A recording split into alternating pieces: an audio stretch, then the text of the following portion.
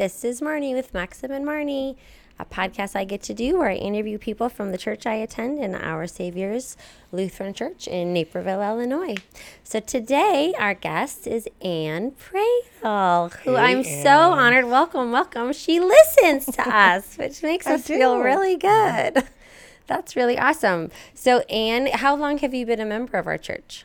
I was thinking about that when I was coming in. It's definitely more than 12 years, but I think we kind of dabbled coming before that. I grew up in the Catholic Church, and so I always knew, kind of a crazy story, I always knew that when my kids got to be junior high age that I would also be a member of a different church, because one of my best friends, same thing, grew up in a Catholic church, but her kids were part of Logos over at Good Shepherd. I've heard of that. Mm-hmm.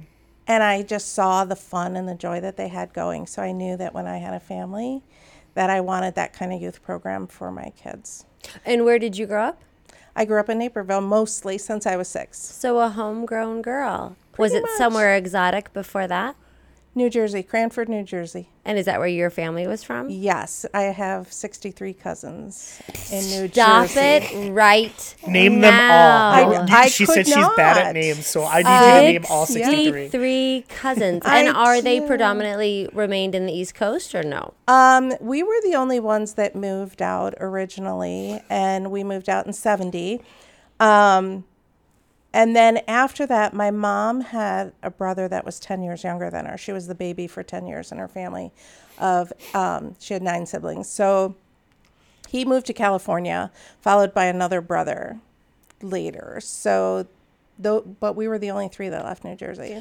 Would you say that you are aware of any New Jersey cultural influences on your life that you'd be like, oh, that is really a Jersey? Like I'm thinking of some stereotypes in my head of people in Jersey, and I feel like one of them is like kind of flashy. Maybe is that a stereotype, or loud, gregarious, I think or any of those things?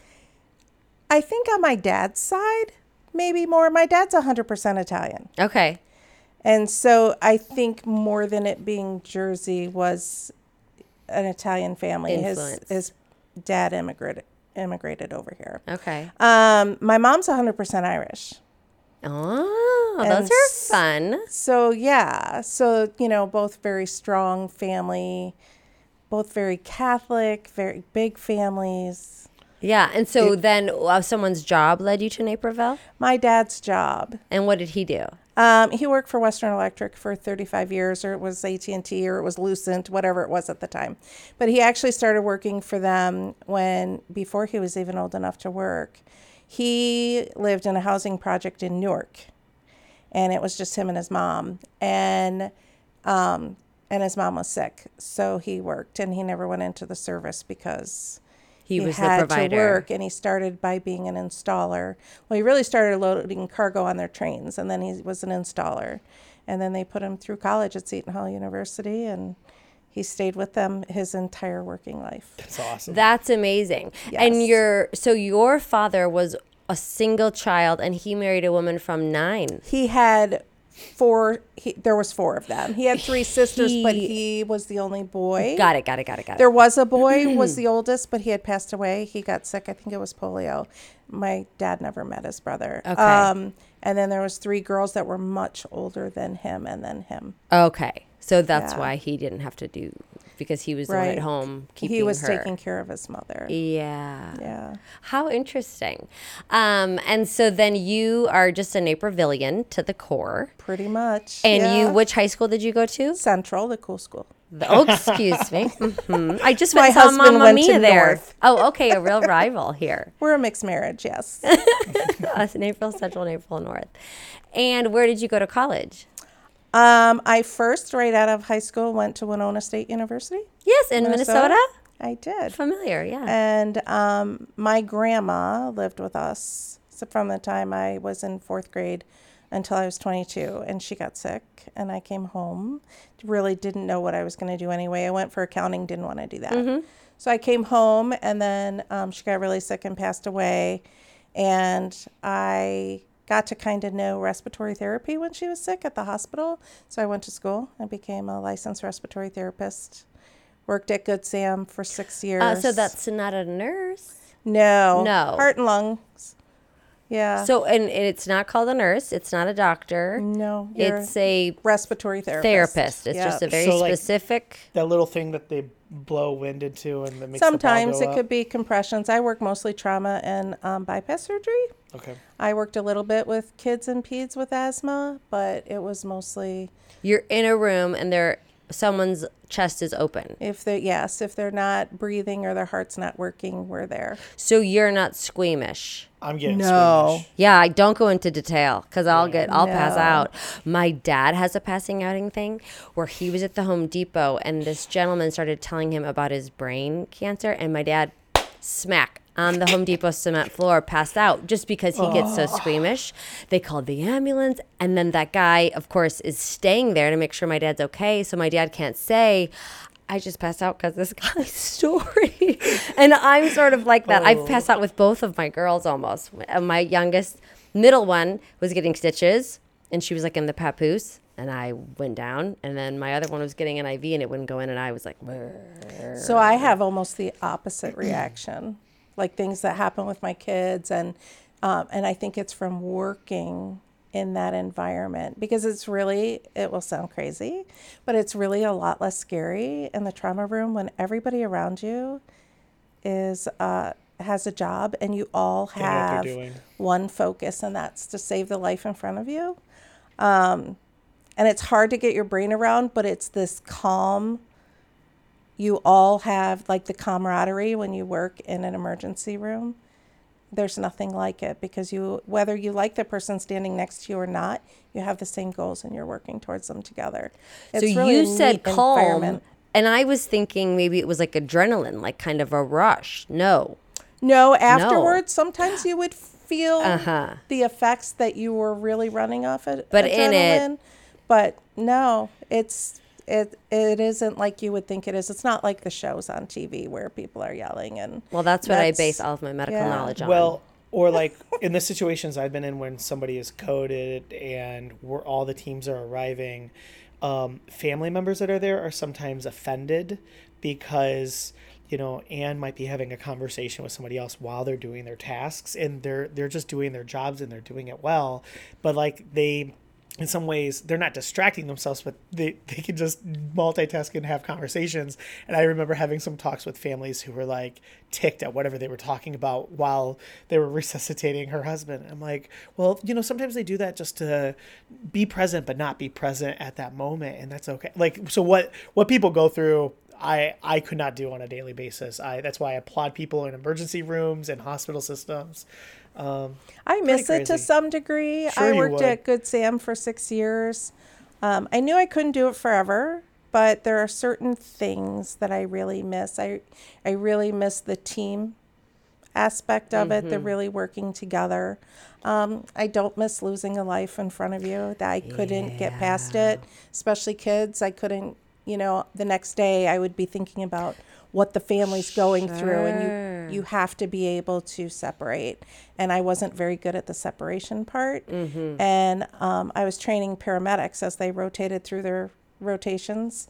And one of them turned to me after a really, really tough week and said, you should be a teacher. And I said, you're right. And I went back and got my teaching certificate. I continued to work in it, but there was an end in sight for me. So I just decided I just want to work with healthy kids that are full of joy and giggles. And that led you to this career. So how long have you been a teacher? I started teaching 2 years before we had our family, and then I stayed home for 9 years. And then I went back part-time math intervention for first grade, and then I've been in kindergarten for 10 years.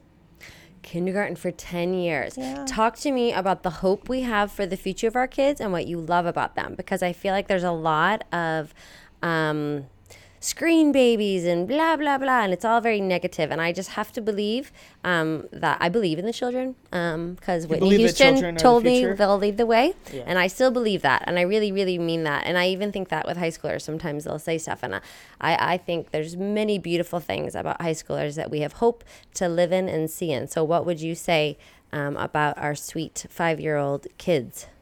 Well, just to put your brain around it, 80% of the kids in kindergarten right now will be employed in a job that does not exist yet. Yes, I've heard this. So Awesome. if you just think about that, you know, and then a colleague had said to me, how do we teach them about a profession that doesn't exist Wait, yet? what name did you just say? A colleague of mine. okay. Yeah. I thought she said a name too. So. Yeah. So, and I said, but we can't teach them about a profession that doesn't exist or how to be successful in it, but we can teach them how to think, Yeah. right?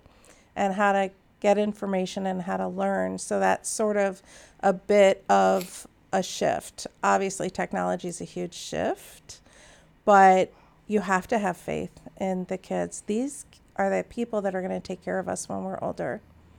These little people in kindergarten will be my nurse someday and my doctor. And, Right. you know, and so you have to believe in them and have faith in them and that they will do great things. I think they'll probably go farther than the generations before them. Yeah. You know, technology has to be balanced. We live in a technological world. Yeah. They have to be able, and they're so natural with it, where I'm still like, wait, don't touch that on the smartboard, because if it crashes, I can't get it back. Sure. You know, but they have no fear with it, and so they go farther with it. We talked for a while, like in the education system, that we were going to be 50-50. 50 differentiated learning online, 50%, you know, with the teacher. But it seems that a lot of that has slowed down.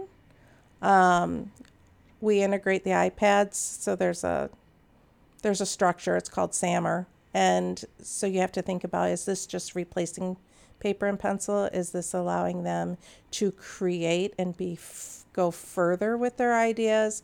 And so, just a structure for us to think about how you're using the iPads, especially in kindergarten. You know, because they could completely zone out and do their apps. So we use it for literacy centers. We use it sometimes to demonstrate their learning. My kids just used Pic Collage, which is a really popular app. Yep. And they took pictures of different nonfiction text features and they made a poster. And they labeled it, which was their assessment piece. I know what a table of contents is. I took a picture of it. I labeled it on my poster. And then they printed out their posters. So they learned how to manipulate an app. They learned how to take pictures. They learned how to type on it. And they also demonstrated their knowledge on nonfiction text features. And they're 5. Yeah, that seems super advanced. So I'm thinking that might have happened for me in junior high. Right. Yeah. And they can do it. They can do it. Yeah. That's awesome. What is a couple's storybooks that you are like so intentional about reading each year that you go, these are the stories, these are the gems, these are the ones that I love? Classics. I do. We do a whole thing on different versions of Goldilocks. And all the way to Goldilocks and the Just One Bear. I don't know if you've ever. No, I don't know. So it goes, the bear comes out of the woods and finds himself in the city, and he goes into a condo building, and he goes into the condo, and he does all kind of same things that Goldilocks did. Sits in a chair, tries the bed, but then the family comes home, and they're really angry, and they go to yell at the bear, and he says, wait a minute, Goldilocks? And she's like, little bear? At the end, which would mean nothing to you unless you knew the real Goldilocks story. But it's Goldilocks grown up. He happened to wander into her condo. Love. And so, like, I love that whole circle of, you know, how is it the same? How is it different?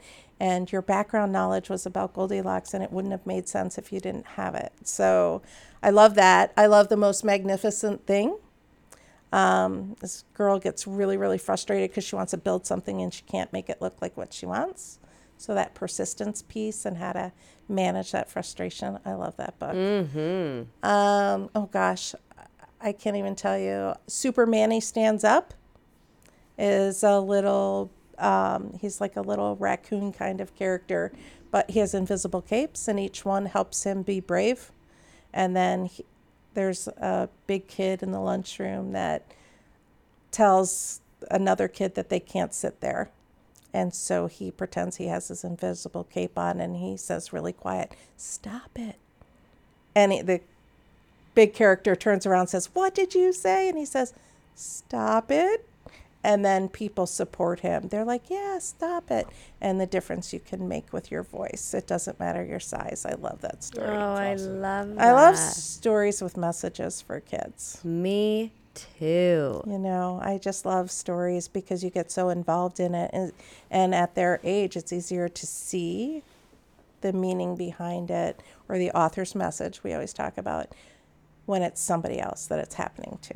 So I might Well, give and you one of my favorite books. I think it's so powerful for adults. I think sometimes we can argue or we can't experience someone else's their life experience, and then when you see it in a movie or you read it in a story, how much more that can influence us as adults. And so I love that you're teaching kind of that empathy behavior in a 5-year-old, so that they'll continue to be able to feel how someone else might feel through a story. right, when they at that age don't, that's not innate, that's not natural to put yourself in somebody else's shoes. So really until 2nd grade you can't expect it, but you keep exposing and giving them language so that when they are able to see somebody else have empathy for them, not everybody comes from the same place. Right. I mean, my focus is not just always teaching the kids and the rigor is pretty high, but I want them to be good people. Yeah. That's what I want for all of them, because if you're a good person, you're going to be successful. You don't have to be the fastest reader or the fastest at math. And I always tell them faster's not smarter. And if I say faster's not, they will answer that phrase year after Yeah. year. So cool. Because Yeah. it's not about being fast. It's, that reflective piece is super important. I want you for every kid. That's you're a good teacher. I love it, like when people are like, "I didn't listen to your sermon today, but I loved your children's sermon."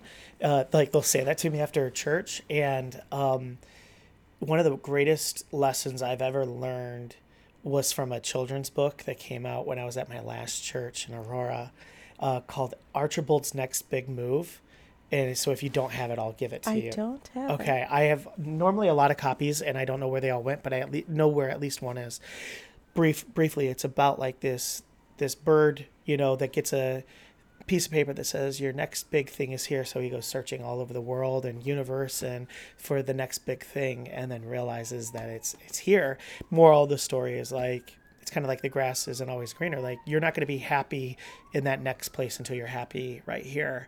And it spoke to me. It's actually written by Tony Hale, who is Buster Bluth on Arrested Development, and he's on Veep. Familiar with him. He's hilarious. But his whole story was he wanted to be a famous comedian. Then finally, when he landed that role, he wasn't happy. He was still searching for something more. And so he wrote this story to say, you're not going to be happy somewhere else until you're happy here. And it spoke to me. As an adult, it spoke to me. And I'm like, I'm not going to be good at my next church or place until I'm like happy being a pastor again, and started working on myself. And it was a great turnaround. And so every once in a while, I'll like, life is overwhelming or I feel like I'm searching again, I'll read the book. And it's pretty good. So I love how like stories like that, a children's story, can just hit you to the core. Oh, and when I get new books that I just really love, I read them out loud to my family. Yeah. I do. And we're all adults, but we never stop loving a good story. You have Oh, some and boys who might enjoy. I want to talk about the voice. A simple message sometimes can be just so powerful, right? It doesn't have to be Right. complex. And so many things are so easily said, but so hard to do. Because you can talk about, and it makes you think, but sometimes the most simple things, like just be happy here and you'll be happy in the future. Like, Yeah. it's so easy to say and understand, but sometimes it's hard to do. Right. Right. So, Talk to me about your family. You have 2 sons, one I know quite well. Do Zach and Nick. Nick just turned 25, and Zach is 22.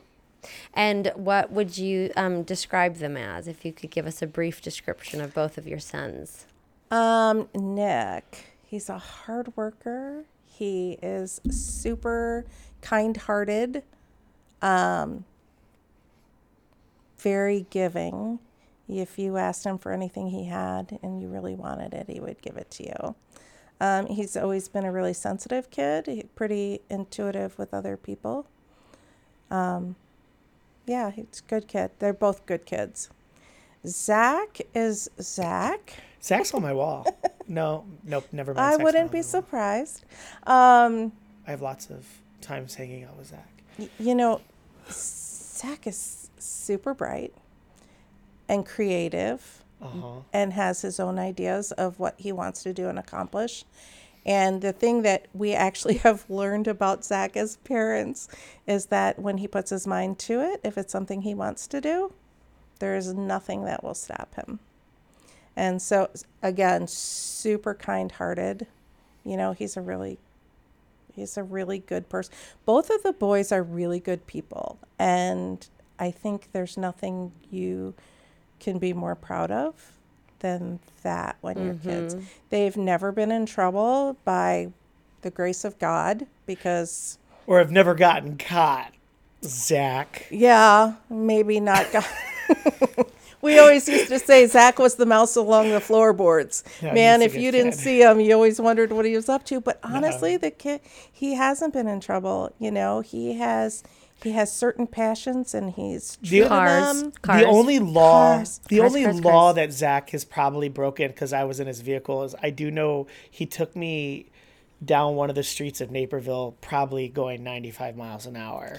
Was it his RX-7? Yeah. Yeah. Well, probably didn't go 95. No, but yeah. but it was at least well over 60 He and a 25. loves his cars. And I've I experienced life that night. Yeah. Yeah. Oh, he does. Do you know and he makes a lot, he- like not a lot of money, but like he makes YouTube videos and Yes. has a career. So can I tell you a showing cool story cars. about Yes, him this please. last week? It's spring break, and he informs us he's going to go to Dallas. I And saw that.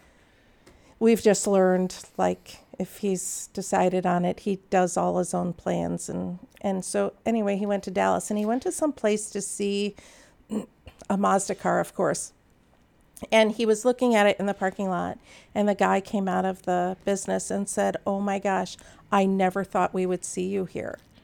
What? And He Zach knew said, him. "What do you mean?" And he said, "You're Zach, right?" And then he gave him a tour of the place. He gave him a T-shirt. He asked if he could take his picture with them and put it on their Facebook page. He was like, "Yeah, Shooting Cars, stop by," because that's the name of his channel. But he's had so many things like that. He had a guy in Ohio that wanted him to come and review one of his cars. It was like a Lamborghini or something. It's like Yeah. a big time car. Fancy. Yeah, but the guy was in a horrible accident and was really, for the rest of his life, will have big challenges. And he said he got through his rehab by watching Zach's videos Oh, that's so on awesome. cars. So I think he doesn't even realize how much he impacts a certain population with just the fun car reviews that he does. Right. And you know what? It's his love. And he found a way to make it work the same way Yeah. Nick did. Nick has been fascinated with police vehicles. I mean, before he could even really talk, he would hear a siren and he would freeze and say, "PC Woo car." Aw. You know, like a police car, the sirens. And so what does he do? He sells emergency vehicle equipment. I mean, That both of is them funny. are working within their passions in a really great way. So, I just have cool. to plug Zach does have another passion. Him and I, we have a YouTube video series called Soft Drink Disciples, Yes. where we try different soft drinks from around the world. Did you know this, Marnie? Nope. It started when Zach and I traveled to Slovakia together 4 years ago. I tried Kofala, and had a poor review of Kofoed because it tastes horrible. Okay. And then Zach and I have also traveled to Haiti together, and we did a review of their sodas, and it's so good. and so what's hilarious, we've done other ones like from Jamaica, around the U.S., all these different places. We'll try different kinds of root beers on one episode, blind taste tests. So Soft Drink Disciples, you should look it up. But what's hilarious is the Haiti one has like 1 million views. That's so funny. And it's probably because of his car thing, but we have no clue why that one the specifically. Haiti video. But all of his Haiti videos have so many views, and then people will comment and they'll like hate on us too. It's pretty funny. That's pretty great. Yeah. And what would you say as perspective of being a parent of kids who are at their quarter life? What would you say that you wish you knew as a mom years ago, and what would you just say, like, oh, I'm glad that I did this, or something intentional that you did in a space as a parent to them? Or the biggest thing I did intentionally was stay home with them, because for me, my mom was home and I really wanted to be home with them. We really didn't have the means for me to stay home with them, but I knew that that was something. And I also knew that the other side of that was they probably wouldn't have the things the kids around here have. But my belief was one day they would understand that they were the most important things to me. Mm-hmm. We hadn't purchased a house when we had them, and so we didn't have those. Life is very different now. It's next to impossible to stay home, and I understand that, and I give huge credit to people that are both working. I think it's very difficult, but I was just in a position where we figured it out, and I stayed home. And when they got to high school and they didn't have a car to drive and all of those other things that go with just having a single parent working, my belief was always at least one day they would understand that that was the sacrifice that we made for those years. So that was one thing we did very intentionally. And on the other side, I had nobody to blame if they went awry but me, because I was the one. But I played with my kids and we did things every day and we made dinner, and they helped with that. And I wasn't somebody that stayed home and watched them. I was very involved with them. And we had, neighbors that had to work. And those kids, there was one that's Nick's age, that's like my third son. I mean, he really was in our house all the time.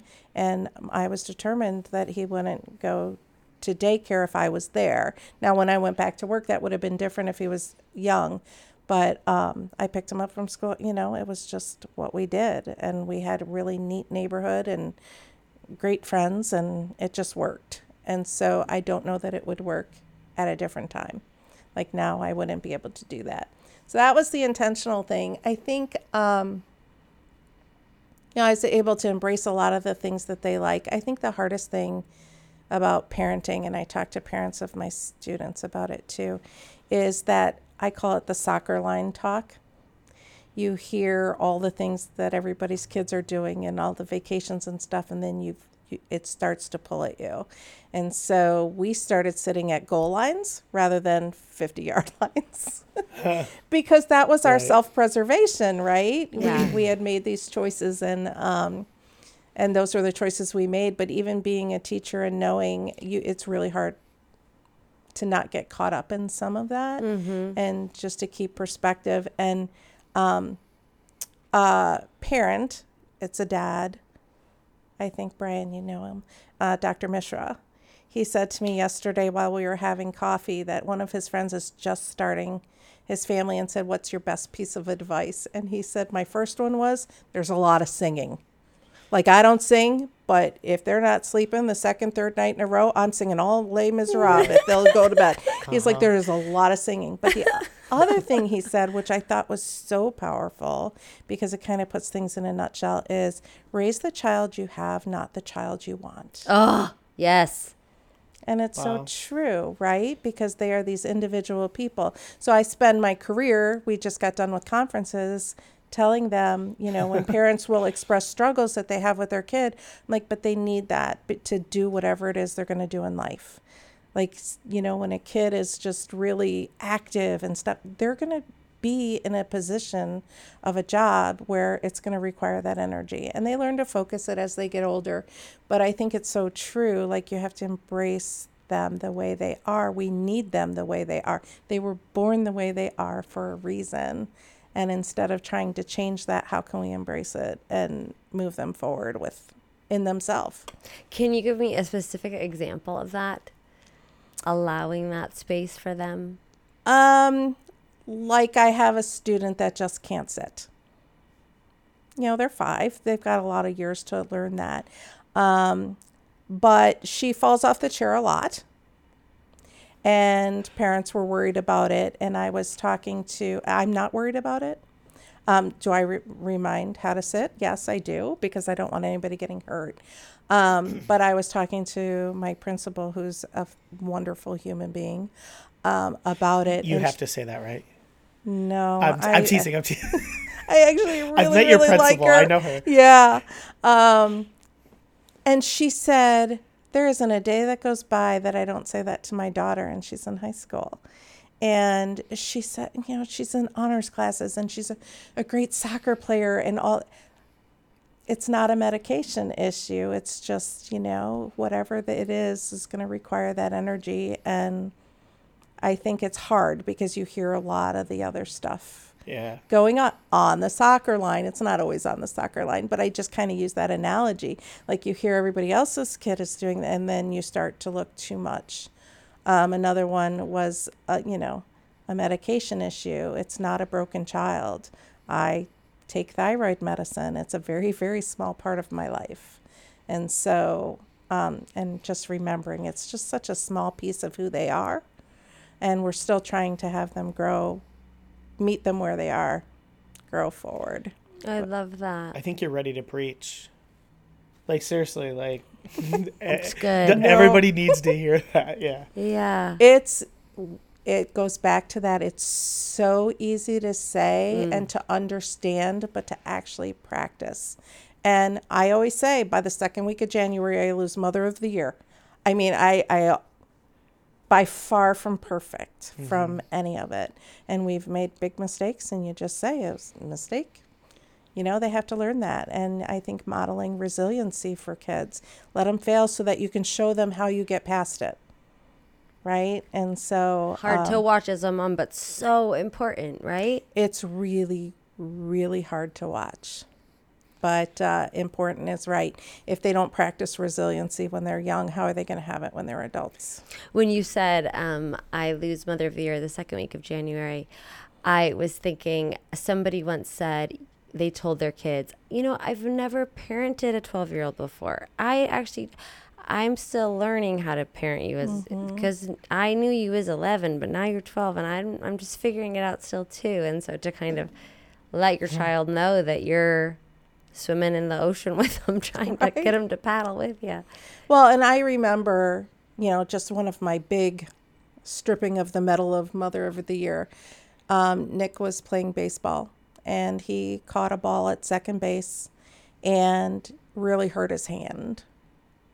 I think he was batting, and he caught the ball between the bat and his hand between the bat and the ball. And like, you could hear it, really hurt his hand, and was crying and upset, and they put some ice on it. And then he said he was okay, put him back in. He was at second base and caught a ball, and he just froze. And so he wound up coming out of the game.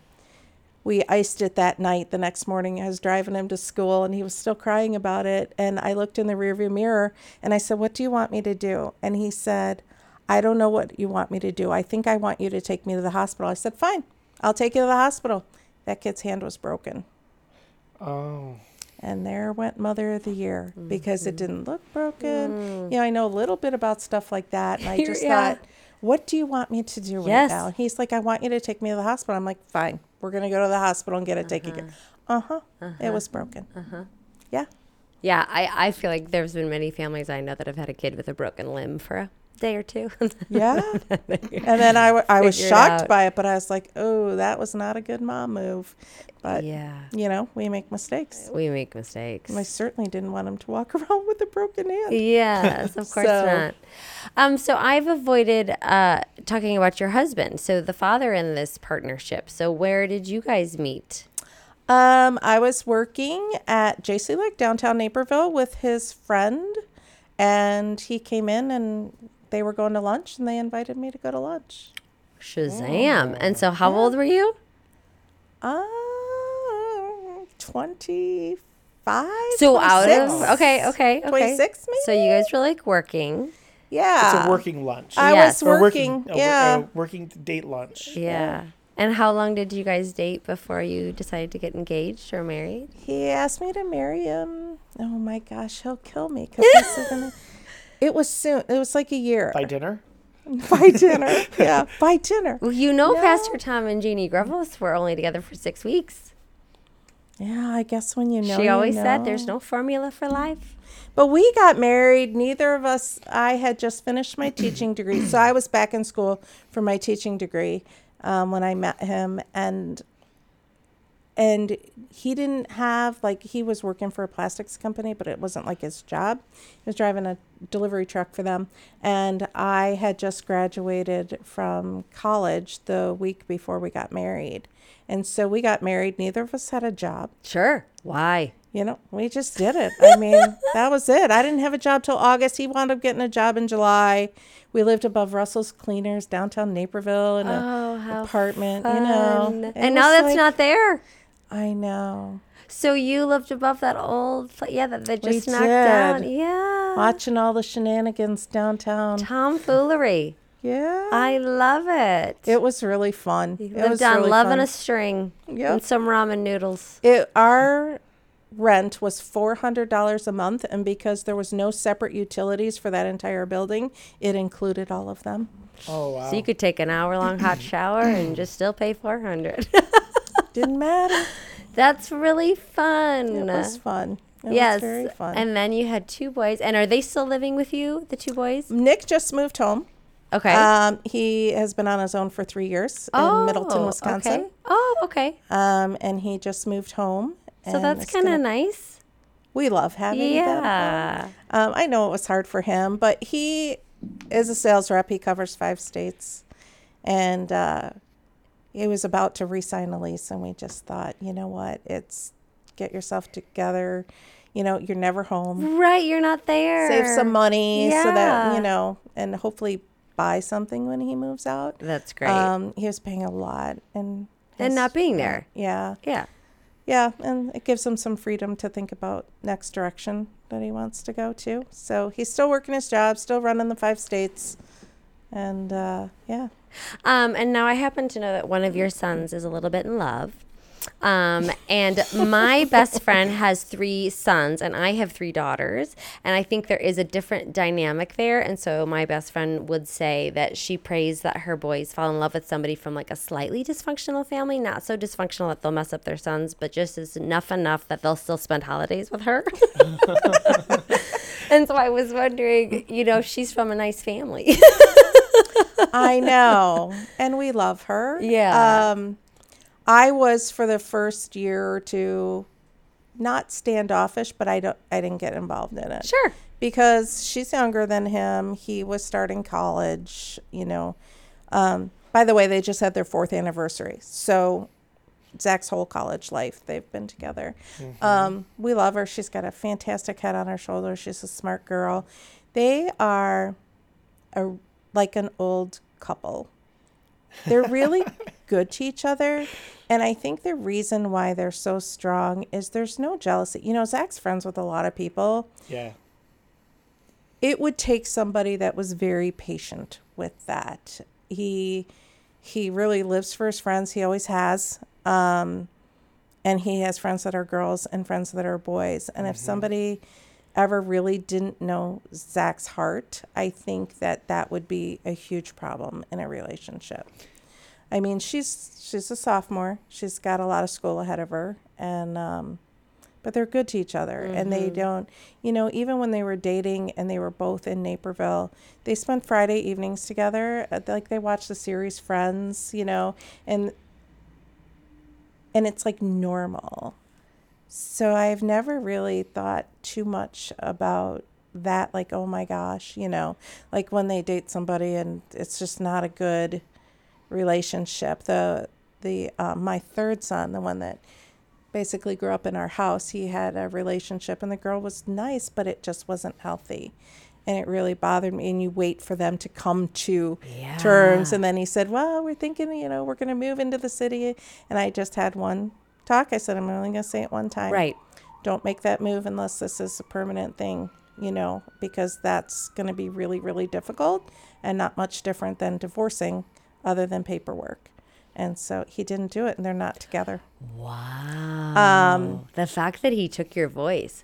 So I don't think it was because of that, but I think that, it's okay not to do that. But I you said it. I think sometimes it's like, do you say it or do you not say it? You didn't keep nagging. Nope. But you just said. Right. Yeah, just that, think about it. Yeah. Because, and it's okay if it doesn't work out. It's okay if it does. But I didn't see him be who he was. He, he had to schedule 3 months out to have a weekend to spend with him. And Nick was really missing him a lot. And she just never let him visit. And you can't sustain that way. And so I try to use it for all of them for a teaching opportunity. Right. And so... And I will say my piece once with each of them, and just, this is what I think. And now and I'm not going to nag you about it, but sometimes you can't not say anything either. I mean, it's so hard. I've never had to say anything to Zach about, he and Bella dating. And we certainly, we like her. She comes in and out, and it's very comfortable, and our dog misses her, and yeah, that's really lovely. Can I share something about their house, please? I pray that our home can be like the home that you and Gary have, where what I've experienced, after Zach graduated from high school, the high schoolers have this reunion that happens on Thanksgiving Eve. And before church, there is this huge gathering. I don't think it happened this year, did it?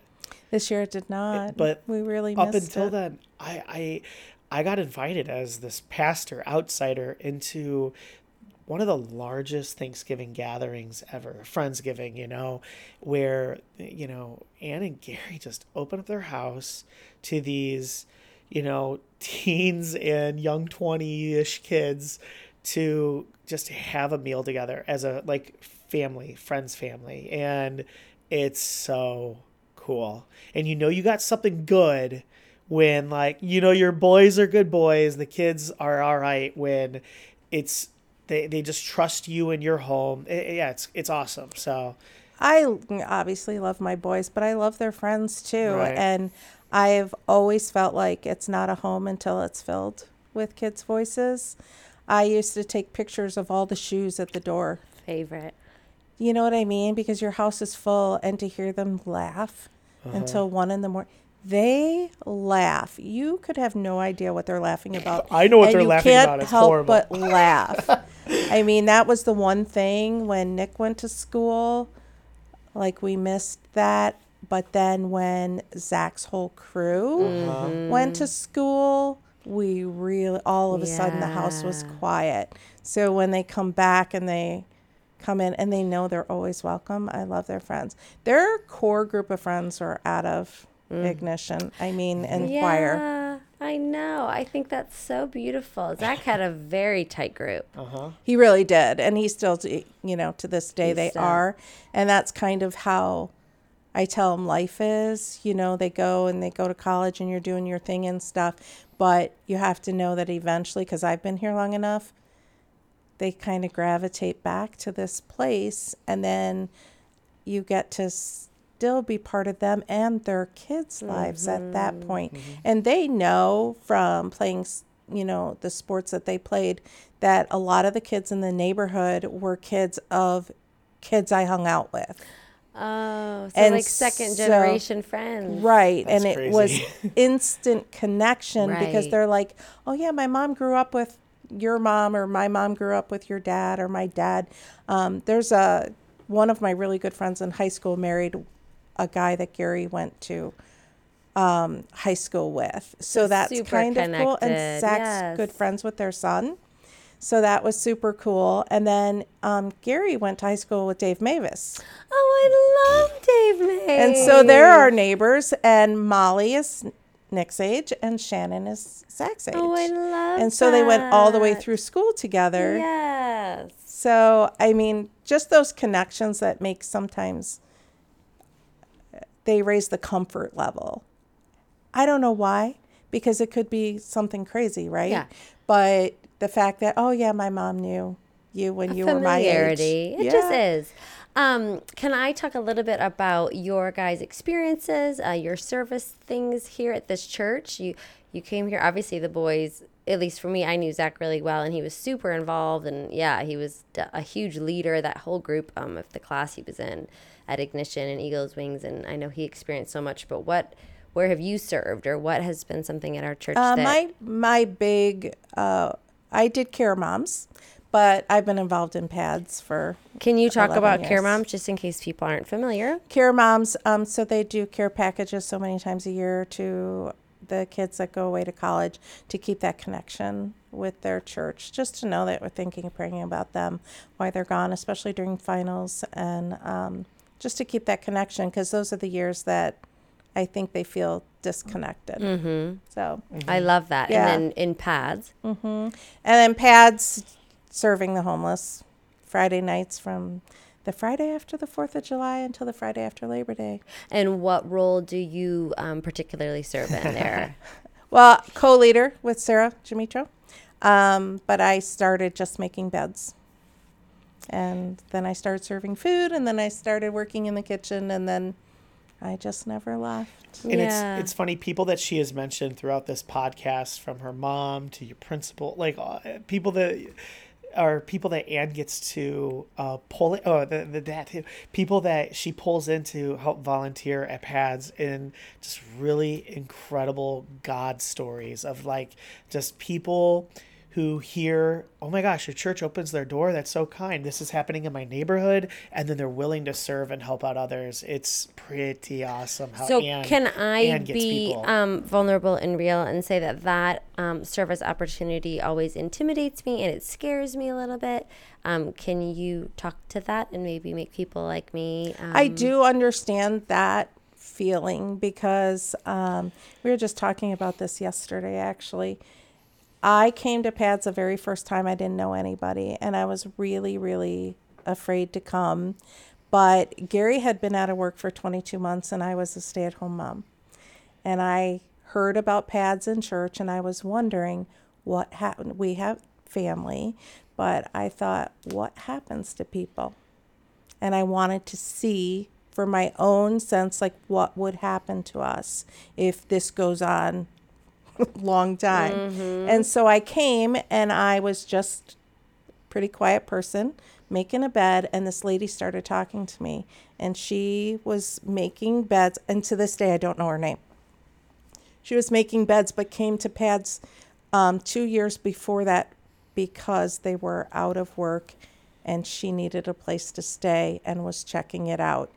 And so we were talking, and we both had the same experiences, probably a generation apart. But when I did that, and the feeling I got, and just the awareness that there's this many, because we sleep 100, this many people that need it. So I started going back, and I just found this passion for it. I've done PADS. I did PADS at other churches, but the way we do it is just something that I would encourage anybody to experience. I know that it's not for everybody. I think there's a volunteer opportunity within PADS for everyone, but I don't think it's necessarily what I do or what somebody else does.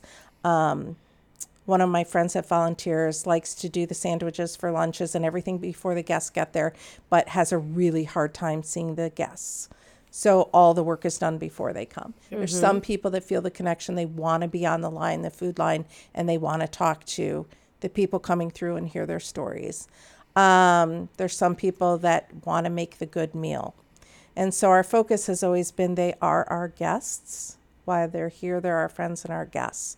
And I think it's that mindset that changes what our site is. We are setting up for our guests. We put flowers on the table and we make their beds with love and sometimes leave candy on their pillow. We serve phenomenal food. Yep. We don't serve pasta because we know they get it most other days of the week. And, but we've worked really hard with businesses. And I think what people don't realize when they think about coming to serve is how you feel being able to serve a beautiful meal to somebody who's been surviving all day. There's little things you don't think about it, like a shower, all of that stuff, and to be able to provide it and try to restore just a little bit of dignity while they're with us for those hours is just really, really powerful, not just for them. They're tremendously grateful, but for, it puts life in perspective and it keeps it a little more balanced. That's really beautiful. You mentioned in there that your husband was out of work for 22 months. How did you guys get through that time, and how did your marriage, and how were you? The marriage actually was never an issue, and I hesitate to say this because I don't need any struggles right now. But it seems like, we've struggled different points in our marriage, like with stuff like that, and we seem to get stronger during those times. So we don't need to get any stronger, so I don't need any struggles. Let me just say that. But yeah, I think at the very beginning, Gary and I always had the same idea of marriage. It's a commitment. Like, just because you sign a piece of paper, anybody can sign a piece of paper, but it's your word, and what does your word mean? So we've kind of we had very supportive families when we were married, and our families are close and could always help us. I can't say that things have always been easy. We've been married for 26 years. That's impossible. But, we dig our heels in and we keep going, mostly because we've looked at the boys' faces. Like, we've never had a problem getting along. But, life can be hard. Yeah. And what would you say your favorite part about being married now is versus at different seasons? Being married now, I think that we enjoy each other a different way.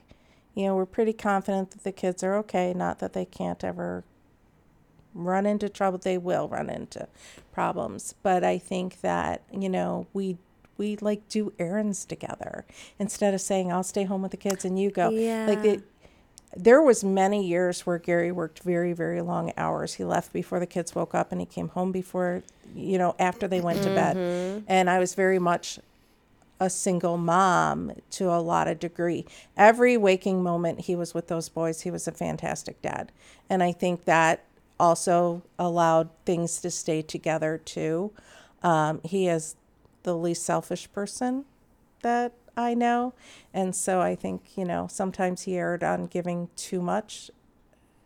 But, he always, even to this day, will do little things just to make my day easier for me. And it's like what?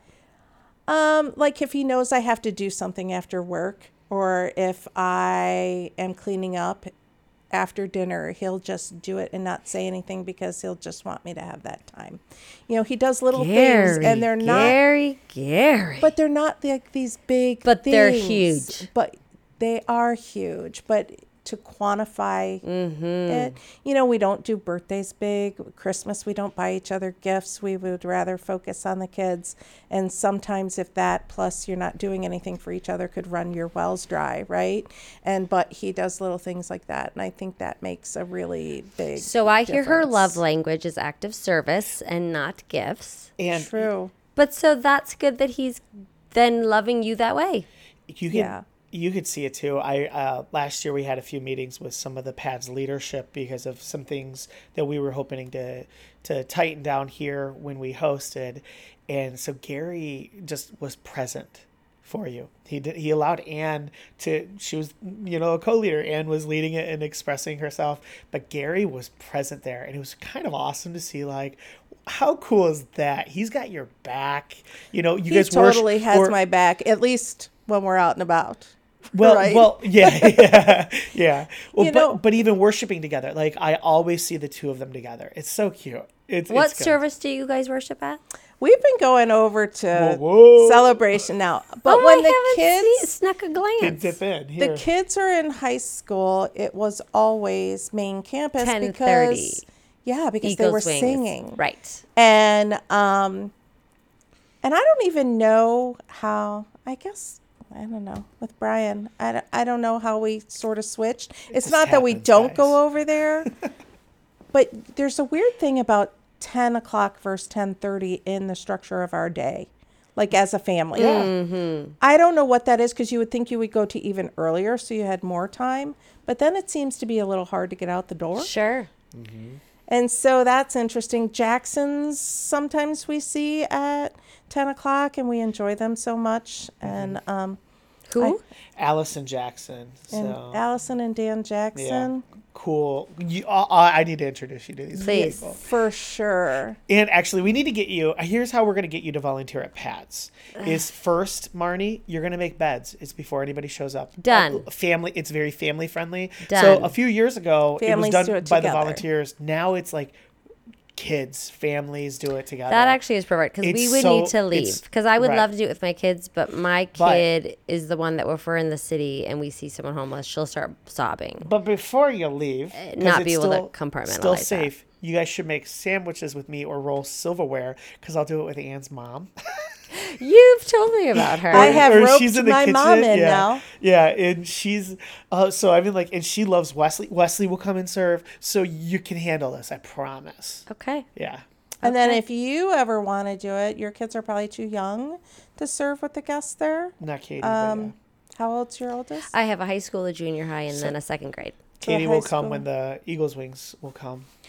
But, maybe. you know, just to experience, I always say you should do it once. Yep.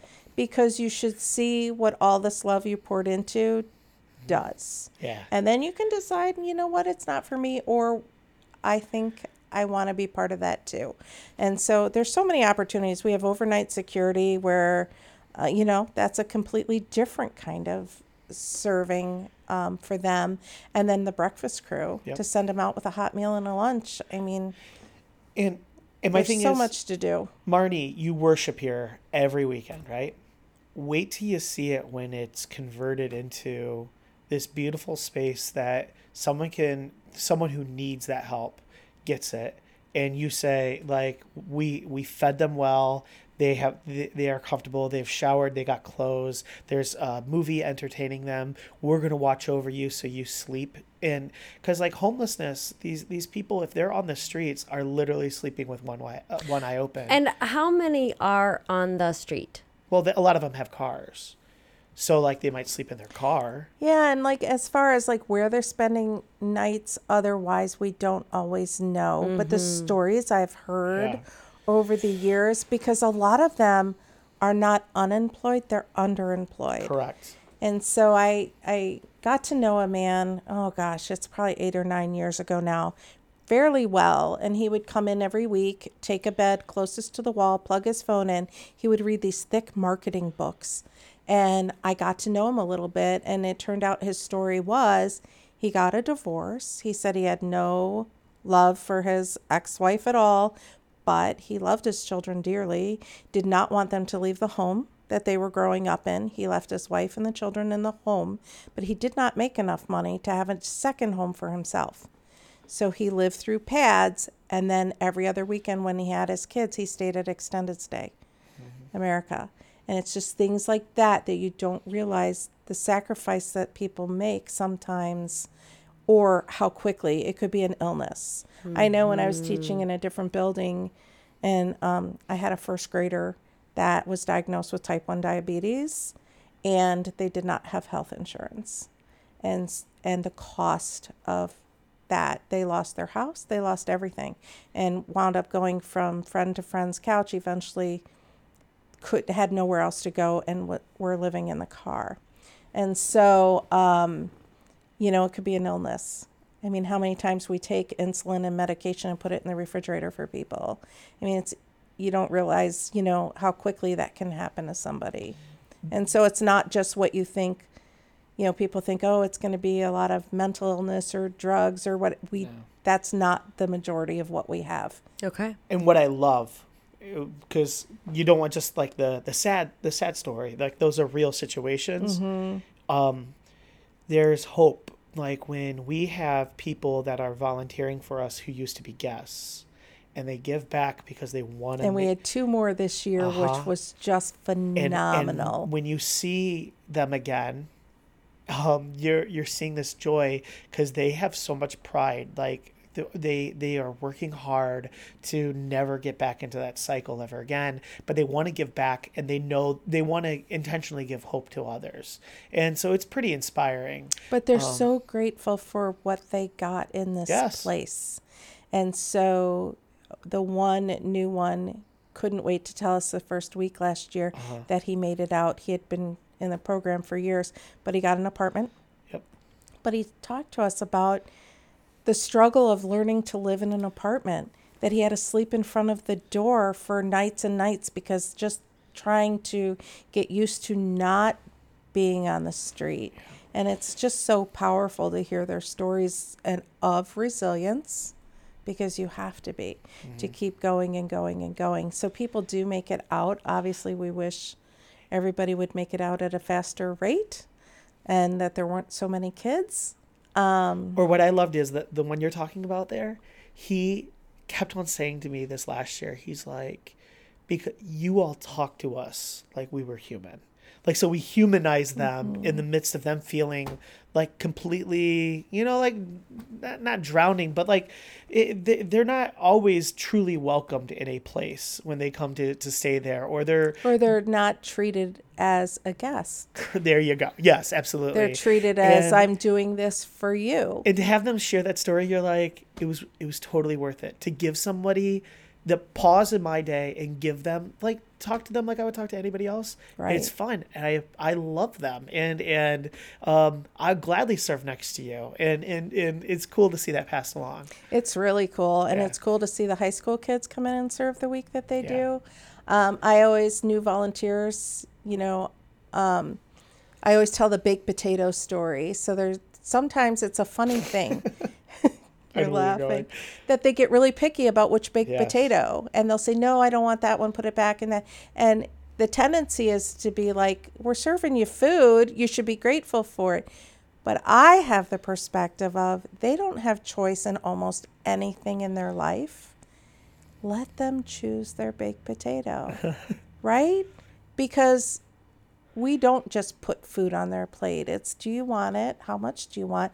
We typically have more than enough food, and they know that here, and so it's not a rush to get what I can through the line. I can go up until the food's gone, and we always do plan plenty of food because they're hungry. But it's that whole idea of just turning perspective a little bit. That's beautiful. Like, give them the choice of which potato, because they don't have a choice in their situation and in their daily life. And what does it matter? And Marnie, I think you should be on vegetables duty when you come and serve, even though you don't want to.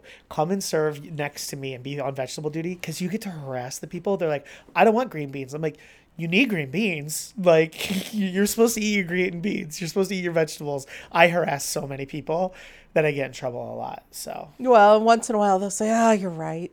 And they'll take their green beans. But I think it's good. Yeah. Who are we to say that you don't get to have a choice just because you're in different circumstances? Yeah. Yeah. So that's they really can come, beautiful. and if they get a little bossy about what they want, I'm tickled by that, because they feel comfortable enough 100% that they can have a choice. And no, I don't like that baked potato. Okay, which one do you want? Right. So there's a lot of little moments, if you kind of just observe them, that are pretty cool that happen. And, at the end of a season, I'm so exhausted. I'm like, I think it might be my last year. Yeah. And then it gets to be January. I'm like, when are we starting? I even changed my day off during the summers just to make sure I'm here for it. Oh, I love that. That's really wonderful. You're doing thank the right you thing. for serving in that capacity. I had no idea that you were a part of that. I hope you come. I hope I can, and that becomes available to me. I hope so too. And I've loved hearing about your perspective from your boys and your service here. So thanks for coming in. Thank you. Thanks for having me. She thought we wouldn't hit an hour. We hit it easy. You got it. Thanks, All right. Ann. Thanks for listening, everybody. Bye. All right. Bye-bye.